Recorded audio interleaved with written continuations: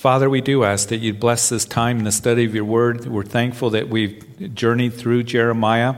All these chapters, it has really spoke to our hearts, and we have gained so much, been blessed and benefited in so many ways by going through this book. I pray as we finish tonight that, Lord, you're not quite done ministering to us through the book of Jeremiah. So I pray that you would touch our hearts, speak to our hearts, as we look at the rest of the book here, finish the book. And it's in Jesus' name that we pray. Amen. So as we've been going through Jeremiah, Jeremiah had been ministering for over 40 years, about 45 years, when we saw that he was taken off into Egypt by Johanna and a group of them that took a remnant of the people and were hiding south of Jerusalem near Bethlehem. They were wanting to hear from the Lord. This is after the destruction of Jerusalem. And of course, all these chapters, we have seen that Jeremiah had been warning the people about their idol worship and false beliefs and listening to the false prophets.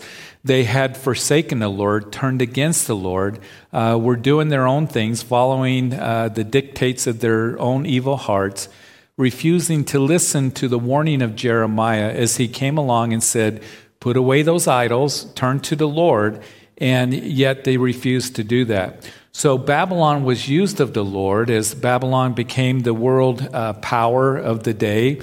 And they came and they took away the Jews, those of the house of Judah, captive, beginning in 605 BC. And of course, we've talked about how there is 3 deportations. There were 3 times that Nebuchadnezzar's army came into Jerusalem that we know of in 605 BC and then in 597 BC. And then the final assault on Jerusalem was in 586 BC, where they came in and destroyed Jerusalem and Solomon's temple, that magnificent temple that we read about in 1 Kings and also in 2 Chronicles. And as Jerusalem laid in rubble, there was a remnant that was left in the land. Gedaliah was the governor. They were told, live in the land. You'll be able to harvest the land, and you'll be able to stay and live peaceably. You don't have to worry about Nebuchadnezzar.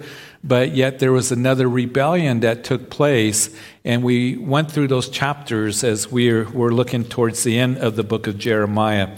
And we saw that eventually that it would lead that remnant that was supposed to stay in Judah to go to Egypt, and there Nebuchadnezzar came in, and they would die by the sword and by Nebuchadnezzar taking over Egypt. So we've looked at a lot of history, and it's a sad part of Israel's history as we go through the book of Jeremiah. And as we also have been in this final section of Jeremiah, and starting in chapter 46, it began that section that dealt with the proclamation against the nations. We saw Egypt, of course, they would be taken over by Nebuchadnezzar and Babylon.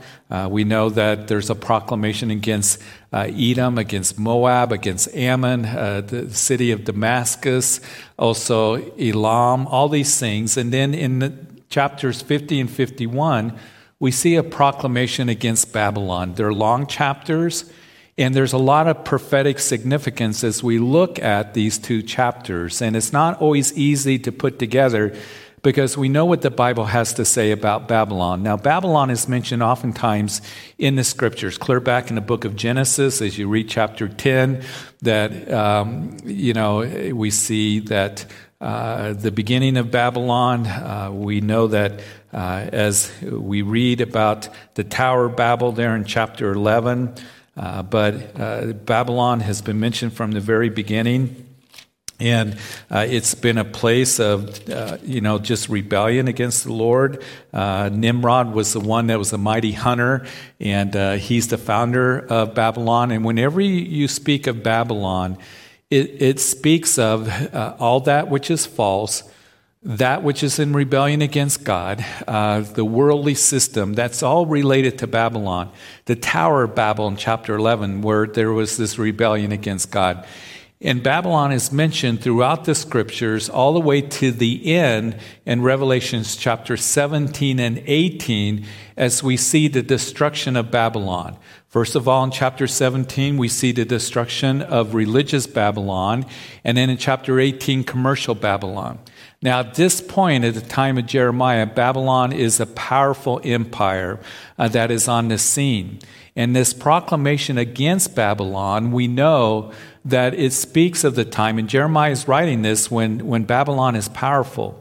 But the time's going to come when they're going to be defeated. They're going to be taken over by the Medes and the Persians. Now, it's interesting, as I talked to you and told you, and as you know, historically, that in the first deportation, when the captivity began in 605 BC, it would go to 536 BC. That's 70 years. We know that Jeremiah said the captivity is going to be 70 years, and he was very clear about that. We know that as he's in Jerusalem ministering during this time, that God has Daniel that was taken off in the beginning of the captivity, and he's serving in the palace of Babylon. And the book of Daniel is an incredible book. And then also taken off in the captivity in the second deportation is Ezekiel. When we get done with the book of Jeremiah, we will finish up today. Next week, we'll have our Thanksgiving Eve message. Then we'll be in the book of Lamentation. There's the book of Lamentation written by Jeremiah. We'll spend a couple weeks there. And then we will go into the book of Ezekiel. And the book of Ezekiel is an incredible book. So God has his messengers still ministering during this time. And as Daniel is in Babylon, he is used in the affairs of the Babylonian government. He ends up becoming really the right-hand man of Nebuchadnezzar. And that's why I think that Jeremiah found favor with Babylon when Jerusalem was destroyed. You remember that they came to him and said that, Jeremiah, wherever you want to stay, we'll take care of you. If you want to go back to Babylon, we'll take care of you there. And Jeremiah decided to stay.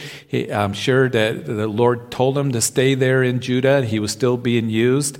But we know that Daniel was used big time. And Daniel, in his prophecies in the book of Daniel, we know that chapter 2 of the book, it's called the very foundation of Bible prophecy. And Daniel, in that chapter, we see that he ended up telling Nebuchadnezzar of a dream that he had. Nebuchadnezzar had a dream, and he called for his magicians and soothsayers and the wise men of Babylon, and he said to them, tell me the dream, and then give me the interpretation of the dream.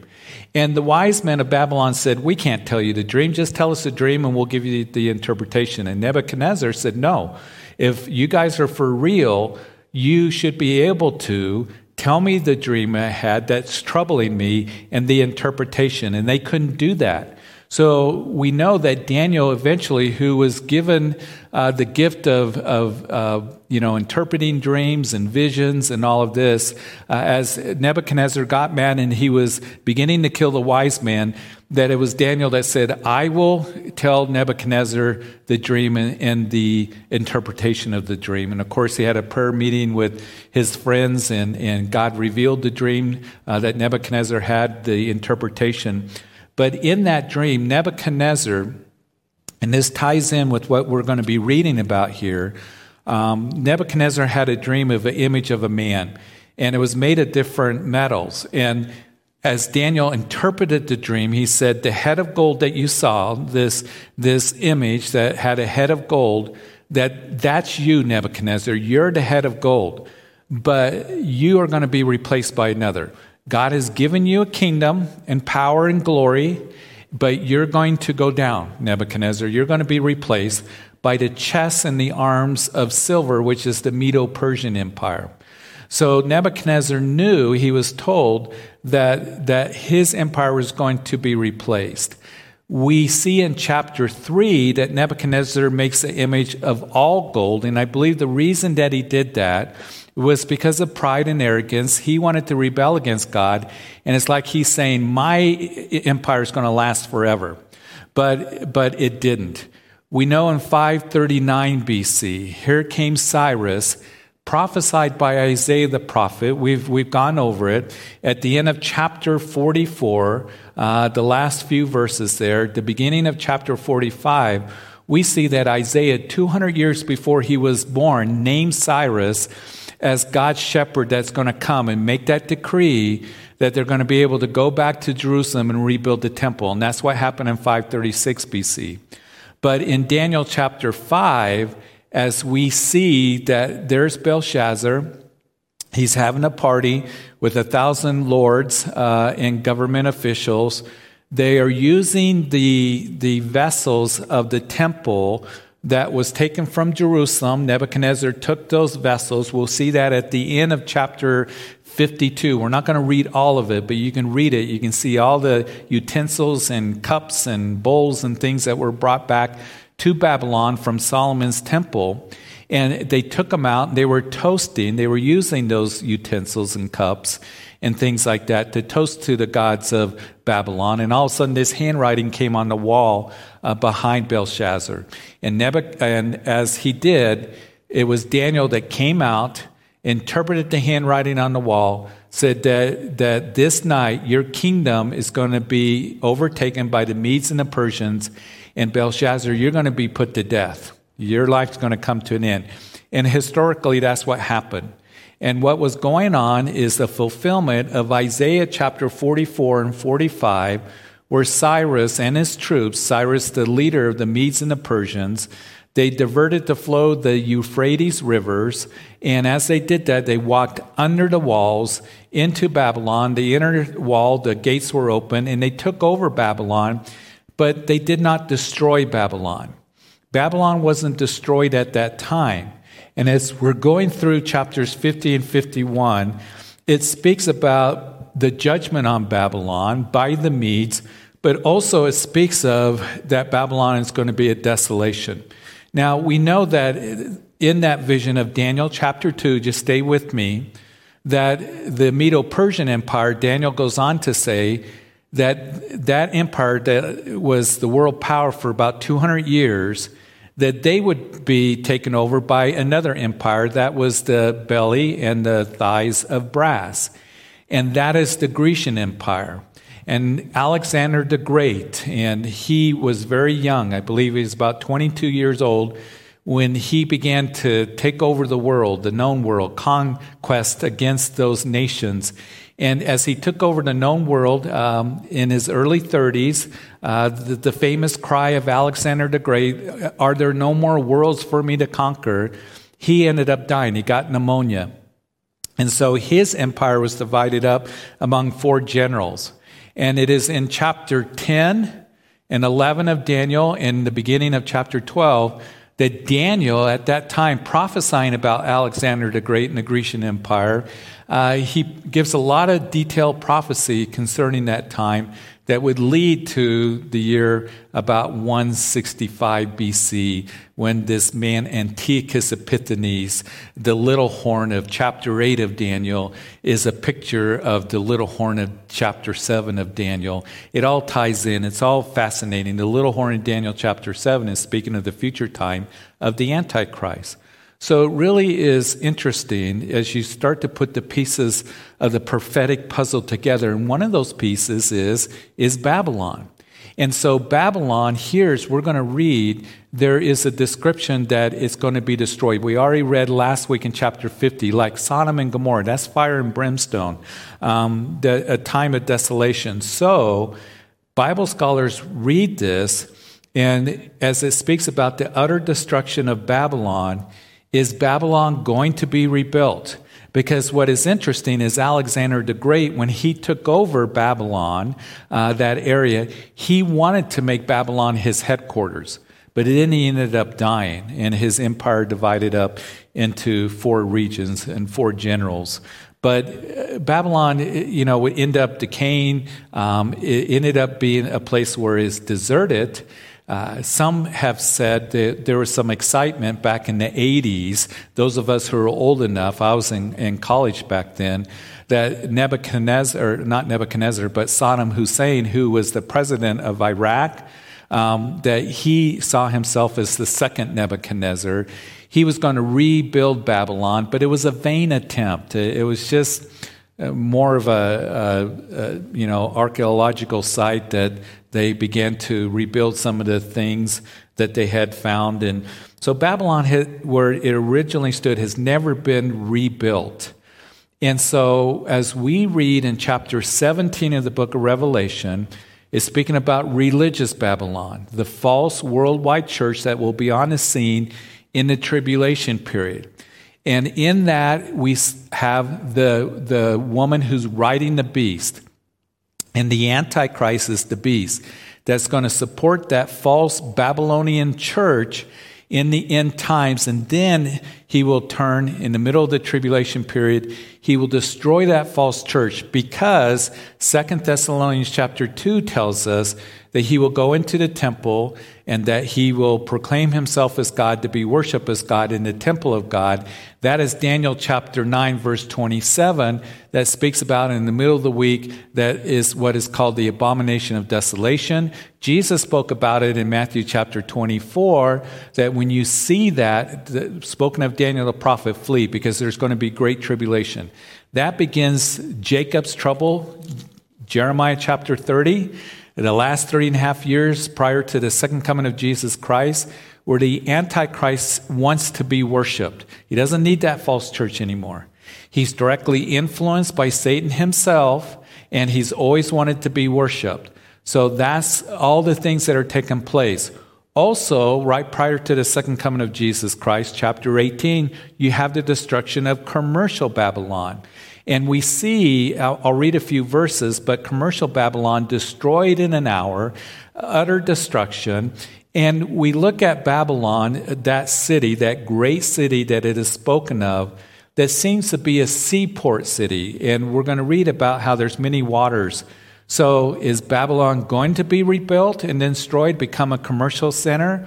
Or is chapter 18 speaking of a Babylon symbolic of another city, perhaps New York City or Tokyo or something like that? So we don't know how it's all going to play out, but we do know that God's word is going to be fulfilled. So we went into chapter 51, looking at the destruction of Babylon, this judgment against Babylon. We're going to pick it up. We went as far as verse 11. Let's read as we read in verse 11 of Jeremiah 51, "Make the arrows bright, gather the shields. The Lord has raised up the spirit of the kings of the Medes, for his plan is against Babylon to destroy it, because it is the vengeance of the Lord, the vengeance for his temple." So again, we know that the Medes and the Persians in that area of what is Iran and just a little bit north of Iran, they form an alliance. Matter of fact, when you read the word Persia in the Old Testament, it's speaking of modern-day country of Iran. And matter of fact, Iran was called Persia till 1935. So keep that in mind when you read chapters like Ezekiel 38 that speaks of Persia joining that confederation of nations that will come against Israel. But they would come together. They would take over Babylon. And we see that for what they did, the vengeance of the Lord, the vengeance for his temple, as they destroyed Solomon's temple. We read in verse 12 that set up the standard on the walls of Babylon, make the guard strong, set up a watchman, prepare the ambushes. For the Lord has both devised and done what he spoke against the inhabitants of Babylon. Or you who dwell by many waters, abundant in treasures, your end has come, the measure of your covetousness. The Lord of hosts has sworn by himself. Surely I will fill you with men as with locusts, and they shall lift up a shout against you. So no matter how secure that Babylon thinks that they are going to come to an end. And it's interesting here as we read again, you who dwell by many waters. Is that a reference to the Euphrates? Or is that a reference to what we read about in Revelation chapter 18? Is it speaking of a seaport city? Let me read it to you. In the fall of Babylon the Great, in verse 17, as the world mourns for Babylon's fall, for in 1 hour, we read, such great riches came to nothing.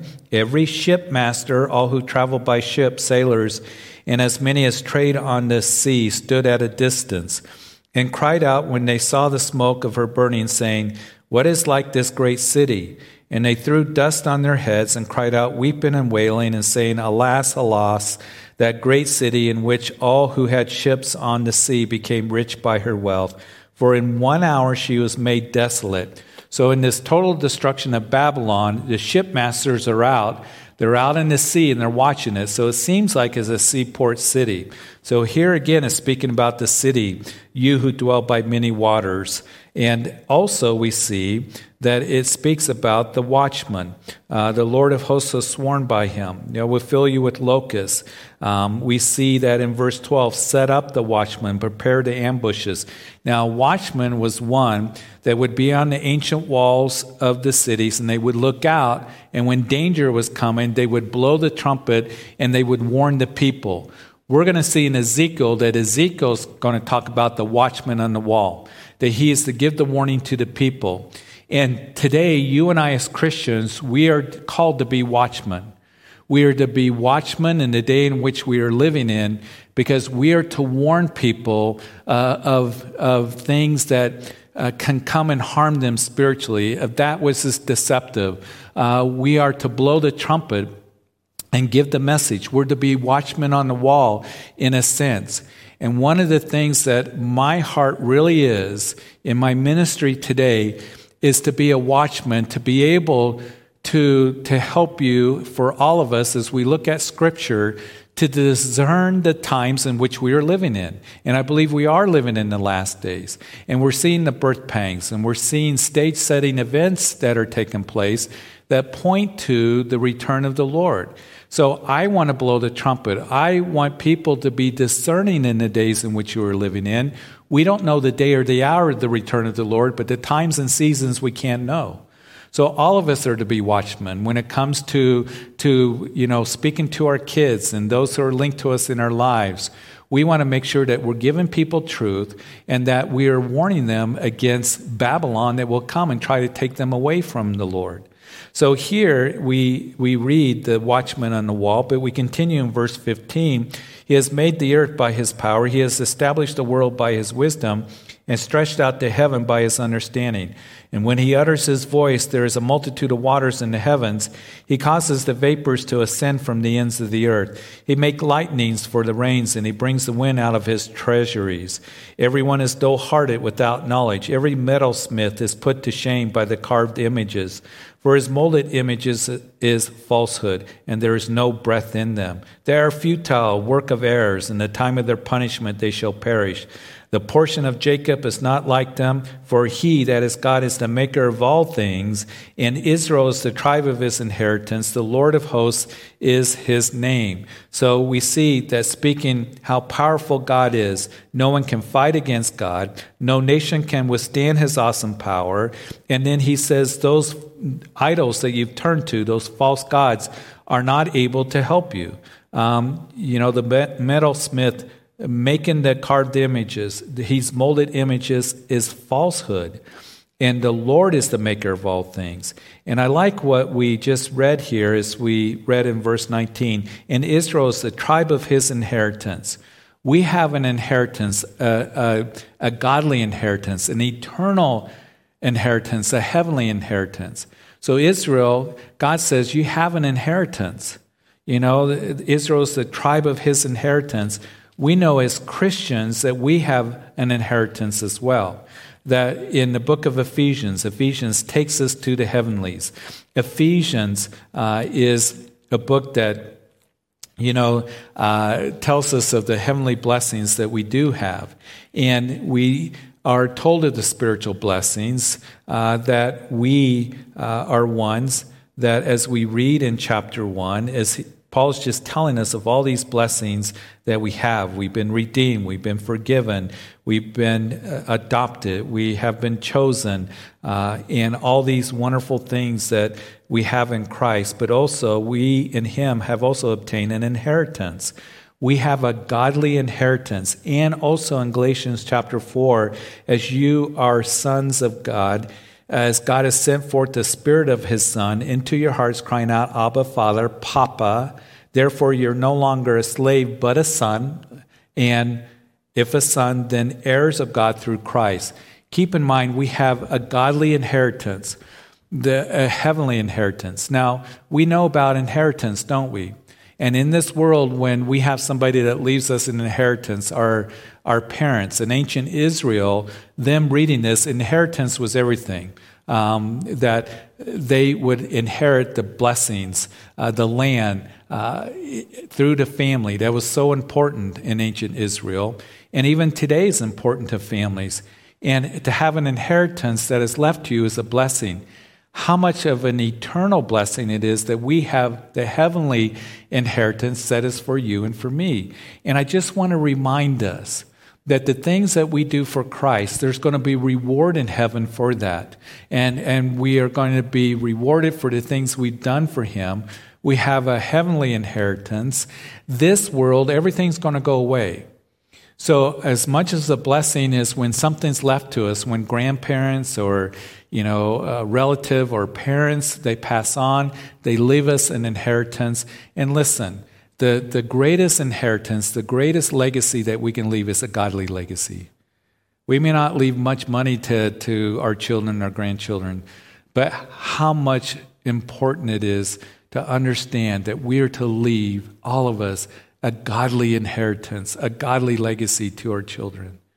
That is to be of primary importance. And to know that we have an inheritance in God, that we have the heavenly riches that are ours.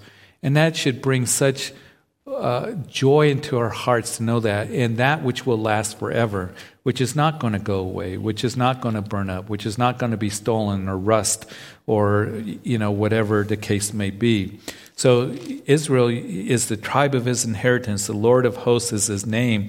And then in verse 20, you are my battle axe and weapons of war. For with you I will break the nation in pieces. With you I will destroy kingdoms. With you I will break in pieces the horse and its rider. With you I will break in pieces the chariot and its riders. With you I will break in pieces man and woman. With you I will break in pieces old and young. With you I will break in pieces the young man and the maiden. With you also I will break in pieces the shepherd and his flock. With you I will break in pieces the farmer and the yoke of oxen. With you I will break in pieces governors and rulers.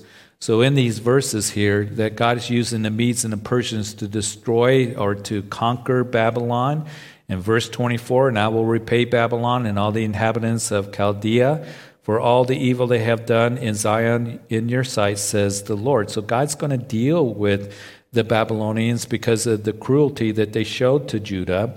And as we read in verse 25, behold, I am against you, a destroying mountain, who destroys all the earth, says the Lord. And I will stretch out my hand against you, roll you down from the rocks, and make you a burnt mountain. They shall not take from you a stone for a corner, nor a stone for a foundation, but you shall be desolate forever, says the Lord. Verse 27, set up a banner in the land, blow the trumpet among the nations, prepare the nations against her, call the kingdoms together against her, Ararat, Minai, and Ashkenaz, and appoint a general against her, cause the horses to come up like the bristling locusts. Prepare against the nations with the kings of the Medes, verse 28, its governors and all its rulers, and all the land of his dominion. And the land will tremble in sorrow, and every purpose of the Lord shall be performed against Babylon, to make the land of Babylon a desolation without inhabitant. The mighty men of Babylon have ceased fighting. They have remained in their strongholds. Their might has failed. They become like women. They have burned their dwelling places. The bar of her gates are broken. One runner will run to meet another, one messenger to meet another, to show the king of Babylon that his city is taken on all sides.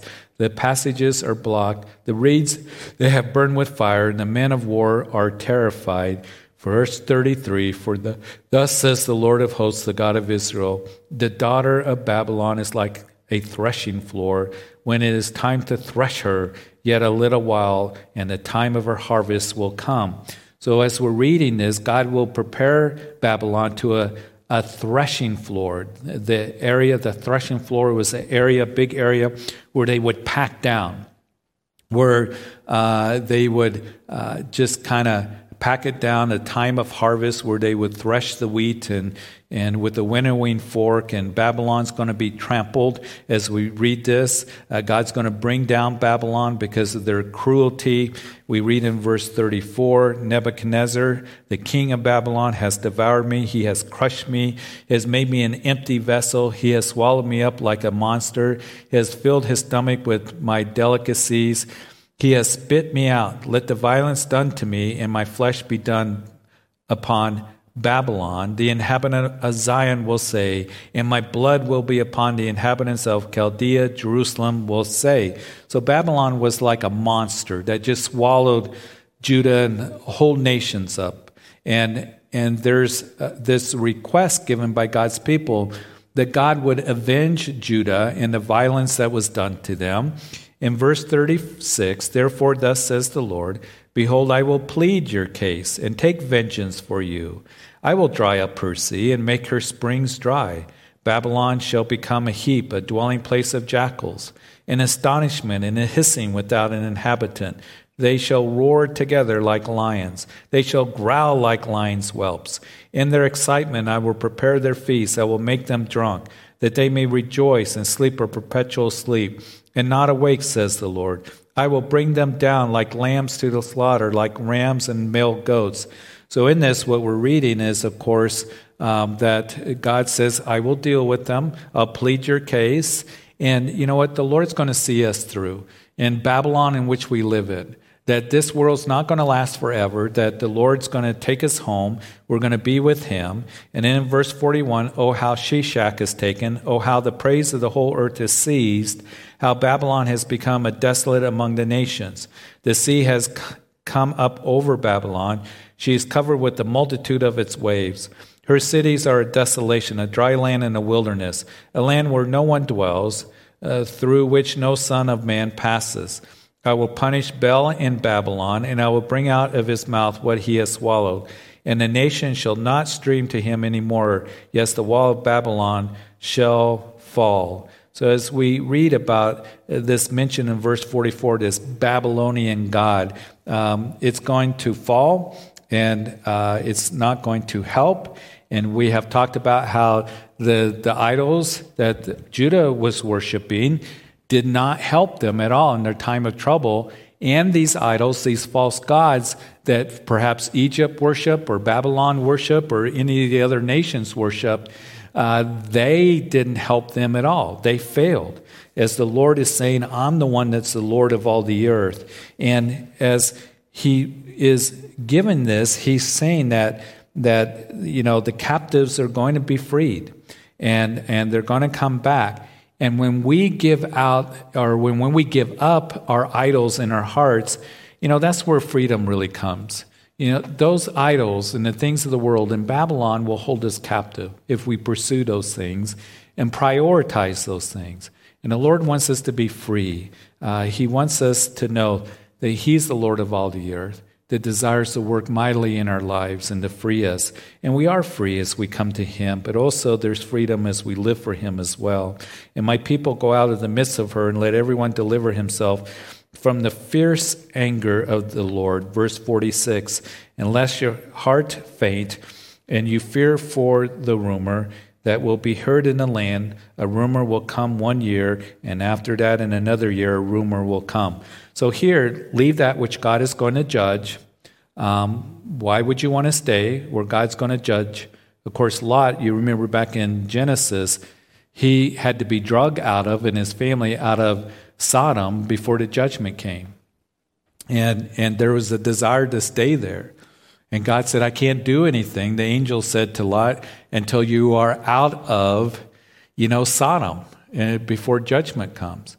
And it's such a powerful reminder how the Lord is going to, before the tribulation period, is going to take us out of and away from the outer tribulation that shall come upon the whole earth to test those who dwell on the earth. That's Revelation chapter 3, the promise to the church of Philadelphia, which is a promise to us. And he's going to take us out before judgment comes on a Christ-rejected world. So don't get too accustomed to this world. That's kind of a sad commentary on Lot and his family. They thought when the angel said God's going to destroy this wicked city, that they thought it was a joke, and they lingered. And Sodom, or Lot's wife, looked back and turned into a pillar of salt. And when it says that she looked back, it means that she longed for Sodom. She didn't want to leave it. And don't get too attached to this world, because this world is going to come to an end, and he's going to take us, the church, home to be with him, and then we're going to rule and reign with him in the millennium reign. It's such a glorious future that we have. So don't get too attached to that, which is going to be judged. This is not our home. We're just pilgrims that are passing through. And as we read in verse 46, God is telling his people, don't worry or give heed to rumors that isn't true. Don't be afraid of Babylon. And you'll hear a rumor come one year, and then after that, another year, a rumor will come. It reminds me of, we got to make sure as we study end time prophecy, when we study the scripture as a whole, keep everything in context, because there will be rumors. People will come along with, this new movement in the church. Here's, this new movement, this new teaching, this new concept, and we need to check everything out with the Word of God and keep it in context. And when it comes to those who are setting dates, or those who are saying this is going to, a fulfillment of what's going to happen, and all these things. And I've seen Christians get caught up with that has been taken out of context, rumors and all of this and new teachings. Make sure that you test everything out with the Word of God and pass it through the Word of God. Verse 47, therefore, behold, the days are coming that I will bring judgment on carved images of Babylon. Her whole land shall be ashamed, and all her slain shall fall in her midst. Then the heavens and the earth and all that is in them shall sing joyously over Babylon, for the plunderer shall come to her from the north, says the Lord. And so idols won't help, and here the heavens will rejoice over Babylon's fall. We see that in Revelation chapter 18 as you read it, and then verse 49. So Babylon has caused the slain of Israel to fall. So at Babylon, the slain of all the earth shall fall. You who have escaped the sword, get ready, do not stand still. Remember the Lord afar off, and let Jerusalem come to your mind. So God has ordained that Babylon must fall because of what they did to Jerusalem, because of what they did to God's people. In verse 51, we are ashamed because we have heard reproach. Shame as covered our faces, for strangers have come into the sanctuaries of the Lord's house. Therefore, behold, the days are coming, says the Lord, that I will bring judgment on her carved images, and throughout all her land the wounded shall groan. Through Babylon were to mount up to heaven, though Babylon was to mount up to heaven, verse 53, and though she were to fortify the height of her strength, yet from me plunderers would come to her, says the Lord. The sound of a cry comes from Babylon, and great destruction from the land of the Chaldeans, because the Lord is plundering Babylon and silencing her loud voice. Though her waves roar like great waters, and the noise of their voice is uttered, because the plunderer comes against her, against Babylon, and her mighty men are taken. Every one of their bows is broken, for the Lord is the God of recompense. He will surely repay. We continue reading in verse 57. And I will make drunk her princes and wise men, her governors, her deputies, her mighty men, and they shall sleep a perpetual sleep and not awake, says the King, whose name is the Lord of hosts. And thus says the Lord of hosts, the broad walls of Babylon shall be utterly broken, and her high gates shall be burned with fire.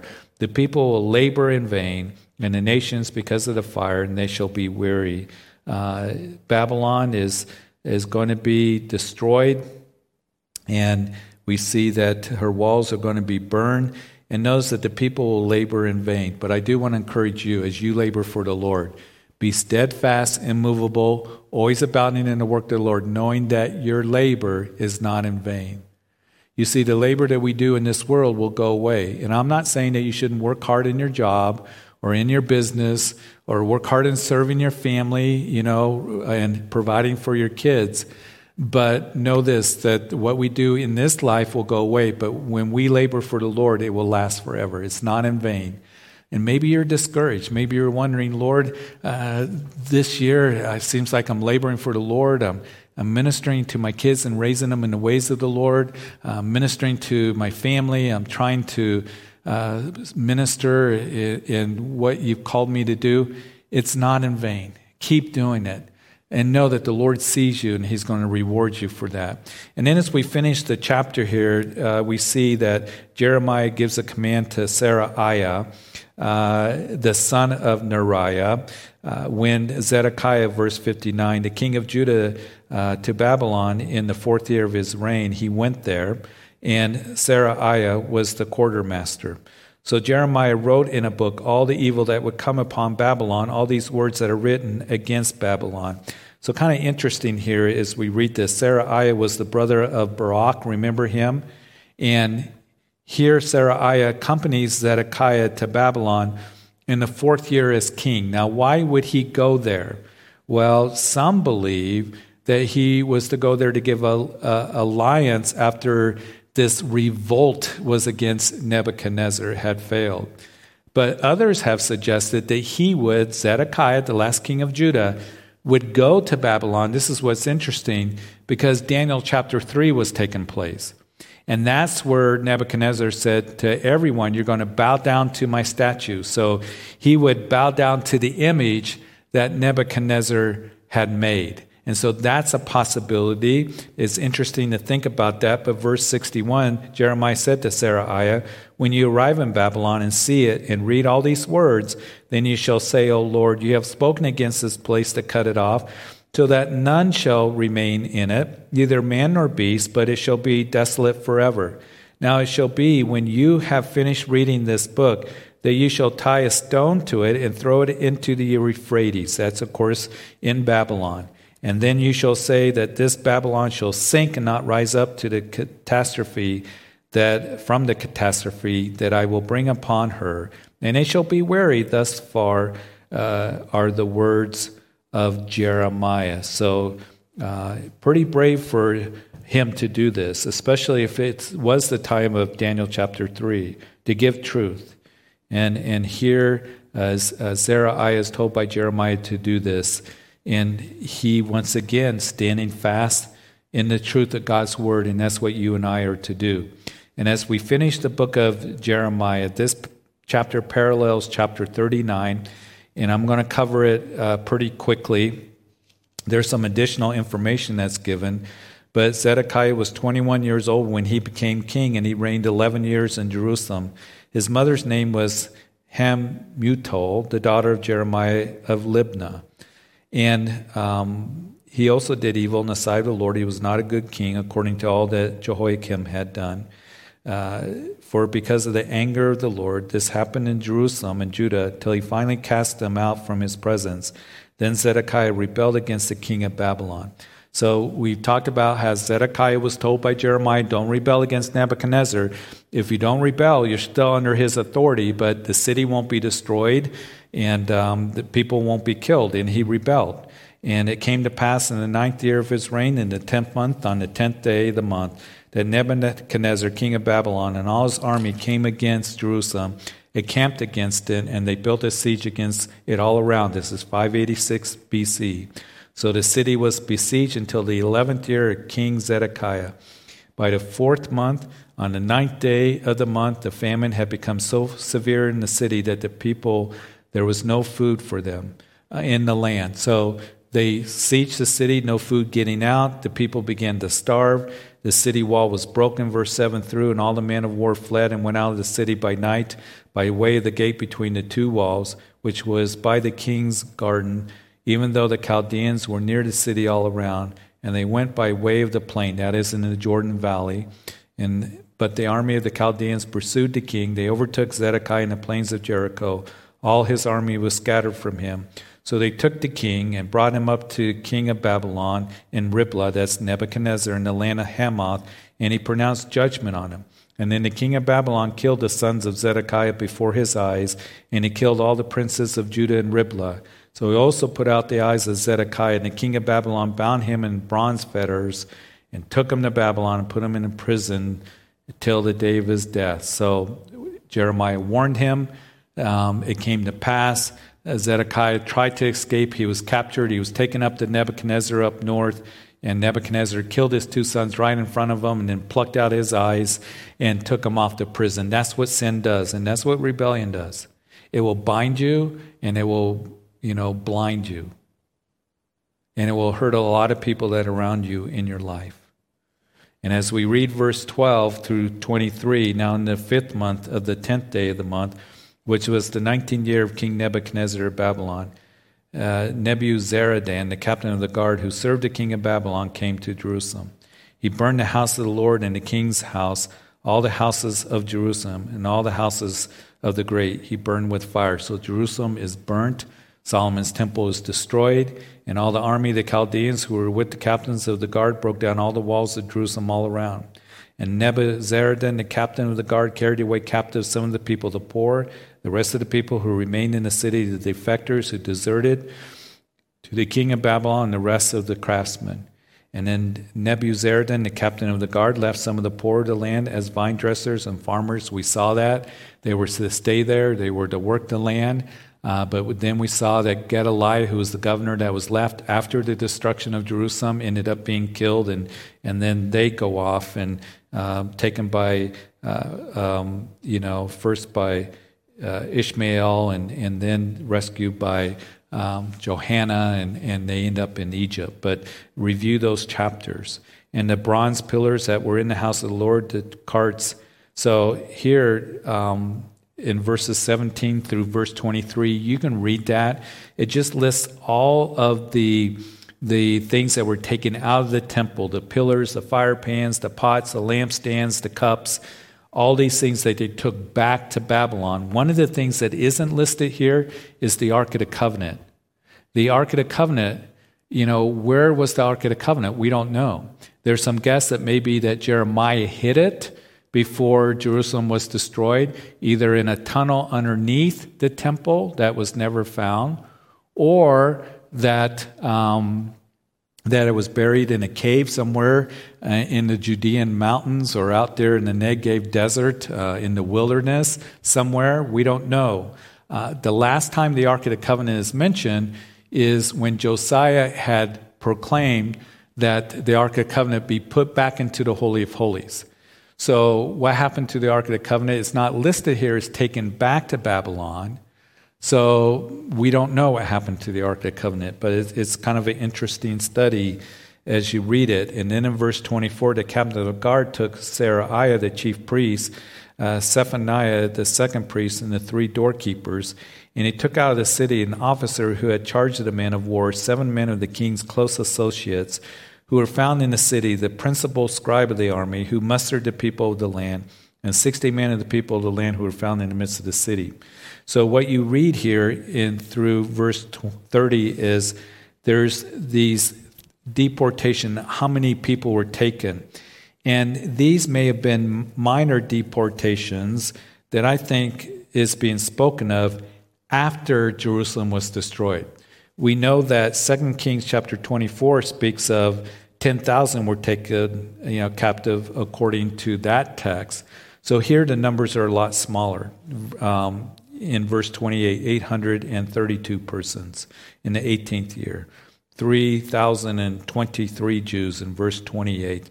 So these are lower numbers. So these may have been just the remaining people in the land that continue to be taken off into captivity. But now as we finish the book of Jeremiah, verse 31, and it came to pass in the 37th year, the captivity of Jehoiakim, king of Judah, in the 12th month of the 25th day of the month, that evil Merodach, king of Babylon, in the first year of his reign, lifted up the head of Jehoiakim, king of Judah, and brought him out of the prison. And he spoke kindly to him and gave him a more prominent seat than those of the kings who were with him in Babylon.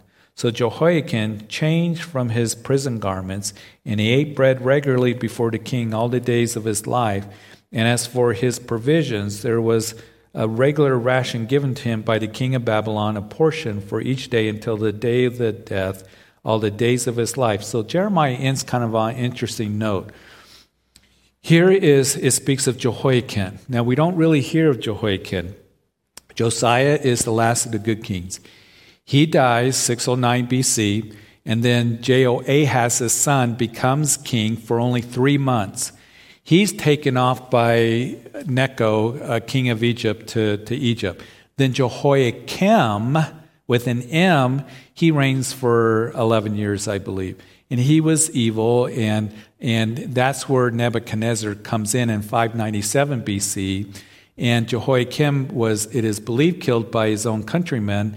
And then Jehoiakim, mentioned here, was king. He's only king for 3 months that we read, and he's taken off to Babylon. So he reigned for a few months, and he's the son of Jehoiakim, Josiah's grandson. And here it says he's put in prison, and then all of a sudden he has favor with evil Merodach. What happened here, there's a couple thoughts. Evil Merodach ruled for the 7 years that Nebuchadnezzar went insane. Back to the book of Daniel, as you read chapter 4, Nebuchadnezzar gives his testimony, and he went insane for 7 years. And perhaps evil Merodach ruled for those 7 years. He was wicked, and when Nebuchadnezzar came to his senses, he put evil Merodach in prison where he befriended Jehoiakim. And then at the death of Nebuchadnezzar, evil Merodach becomes king, and he got Jehoiakim out of prison. That's one of the thoughts. A second thought is that Jehoiakim repented and got right with God, and God's grace put him in favor with the king. The thing for you and for me to remember is that we have found favor with God, and we are going to sit at his table because of what Jesus Christ has done for us, and going to the cross and dying for our sins. And now the curse has been lifted. You know, Jehoiakim had a curse put on his bloodline, but the curse is no longer against us because Jesus Christ went to the cross and died for our sins. And I look forward to when we're going to sit at the King's table because we have favor with him because of what Jesus Christ has done for us. So, Father, we thank you. We thank you so much for your love for us and your provision for us. And thank you for this book. It reminds us how important it is for us to trust you and your word, to walk in obedience, to, Lord, to know that your word will come to pass. And there is blessing for those who look to you. And we are so thankful that we are going to sit at the King's table, that we have a godly inheritance. I pray for everyone who's listening that you would bless us as we enter into Thanksgiving and into Christmas. Keep us healthy, keep us safe. Help us keep our minds on you, Lord, to have a thankful heart. And, Lord, to remember, Lord, that man's world's going to go away, but your kingdom's going to last forever. And, Lord, that what we do for you is not in vain. So help us to keep our eyes on you, to be used of you, and, Lord, to be able to share with others the wonderful, most important gift, free gift that we have, the free gift of eternal life that comes through faith in Jesus Christ. So, Lord, thank you for this study in the book of Jeremiah. And it's in Jesus' name that we pray. Amen. Hey, hope to see you on Sunday. Register for the service. Looking forward to it. God bless you.